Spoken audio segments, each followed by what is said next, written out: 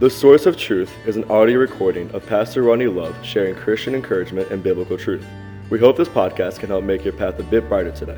Psalms 119:105 says, "Thy word is a lamp unto my feet and a light unto my path."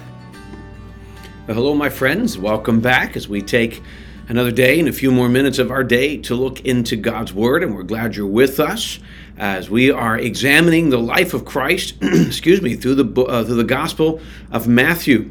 And if you want to catch up, maybe you're just catching on to this and you want to go back to the beginning of Matthew, there are several ways you can get more information. It's all posted on the Grace Baptist Church of Bakerfield's YouTube channel and Facebook page, my Facebook page as well. You can scroll back.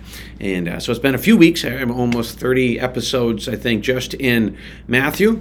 We try to go verse by verse, section by section, and just see what the Bible says. That would be a help. We try to do it about 10 minutes a day, Monday to Friday. So we're glad you're with us. Today we're in Matthew chapter 7 as we continue through the Sermon on the Mount. And we're going to get down to verse 21. Now I'm going to read the section that I think we need to give a little bit of background as to when what we're looking at takes place. So we're in Matthew chapter 7, verse 21. Jesus says, "Not everyone who says to me, 'Lord, Lord,' shall enter the kingdom of heaven, but he who does the will of my Father in heaven. He said, many will say to me in that day, 'Lord, Lord, have we not prophesied in your name, cast out demons in your name, and done many wonders in your name?' And then I will declare to them, 'I never knew you. Depart from me, you who practice lawlessness.'" So one of the things we have to realize, there's really two thoughts. Let me give you the first section and then some background. First thing you have to realize is there's going to be a lot of people, and I'm talking preachers, I'm talking people who proclaim themselves as Christian teachers, and I'm talking those who attend church, who have convinced themselves they're saved. But unfortunately, they're not. They put on the practice, they put on the religious front, they fit in the mold. It's kind of like a chameleon. They know how to blend in, they know what to say, and maybe they're just new to church, maybe they grew up in church, whatever. The key is this, that's why it comes to the verse before, "You shall know them by their fruits." Yes, that's speaking of false teachers, but it gives us an idea on how to see anybody. True salvation brings change. In 2 Corinthians we're told that if any man is in Christ or isn't saved, he's a new creation. Old things are past away, behold, all things are becoming new. And that's the premise. If we look at this from the perspective of, I said this on Sunday, I said a prayer, therefore I'm saved. And while a prayer is necessary, believe the Bible, whoever calls on the name of the Lord shall be saved. There is that part. There needs to be a turning. There needs to be realization, accepting Christ, turning to Him. And there needs to be, He is my Lord, He's my Savior. There needs to be new life.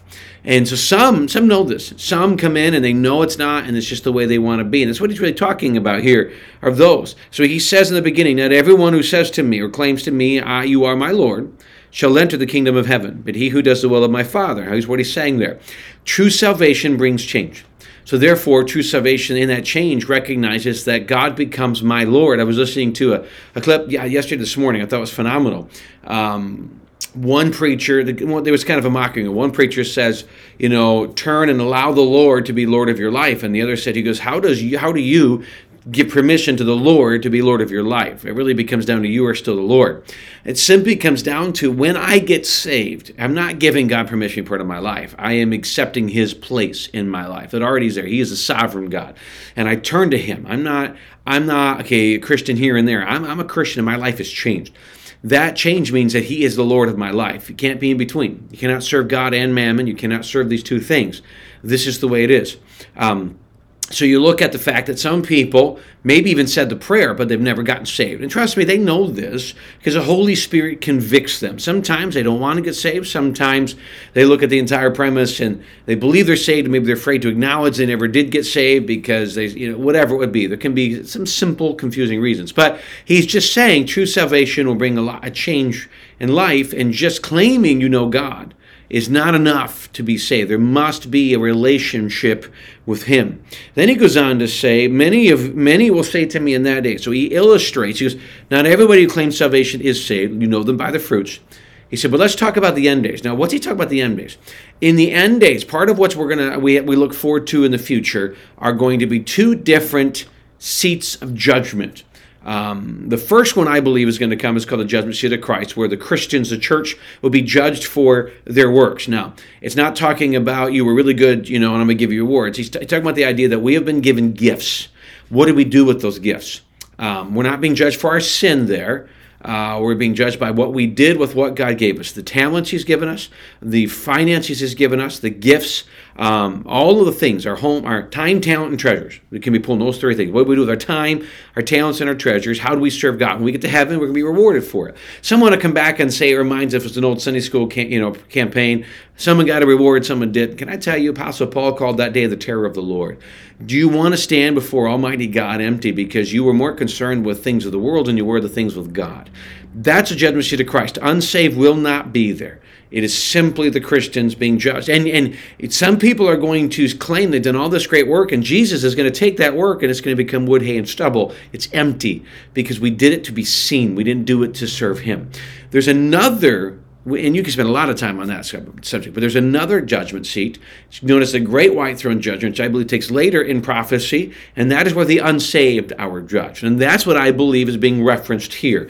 There will be in that day, the Great White Throne Judgment, where Jesus, and what's happening there is the unsaved are about to be condemned to eternity in the lake of fire. Eternity there. And in this part, there's levels of punishment. Again, we won't go into all the details there. And he said, there'll be people at the Great White Throne Judgment who will say things like this: have we not prophesied in your name, Jesus? Have we not cast out demons in your name? Have we not done many wonders in your name? And Jesus will declare to them, I never knew you. Depart from me, you who practice lawlessness. They used religion. These people use religion as a way to build themselves up. They cast out demons. Maybe, maybe not. All right, there's a lot of fakeness in that front as well.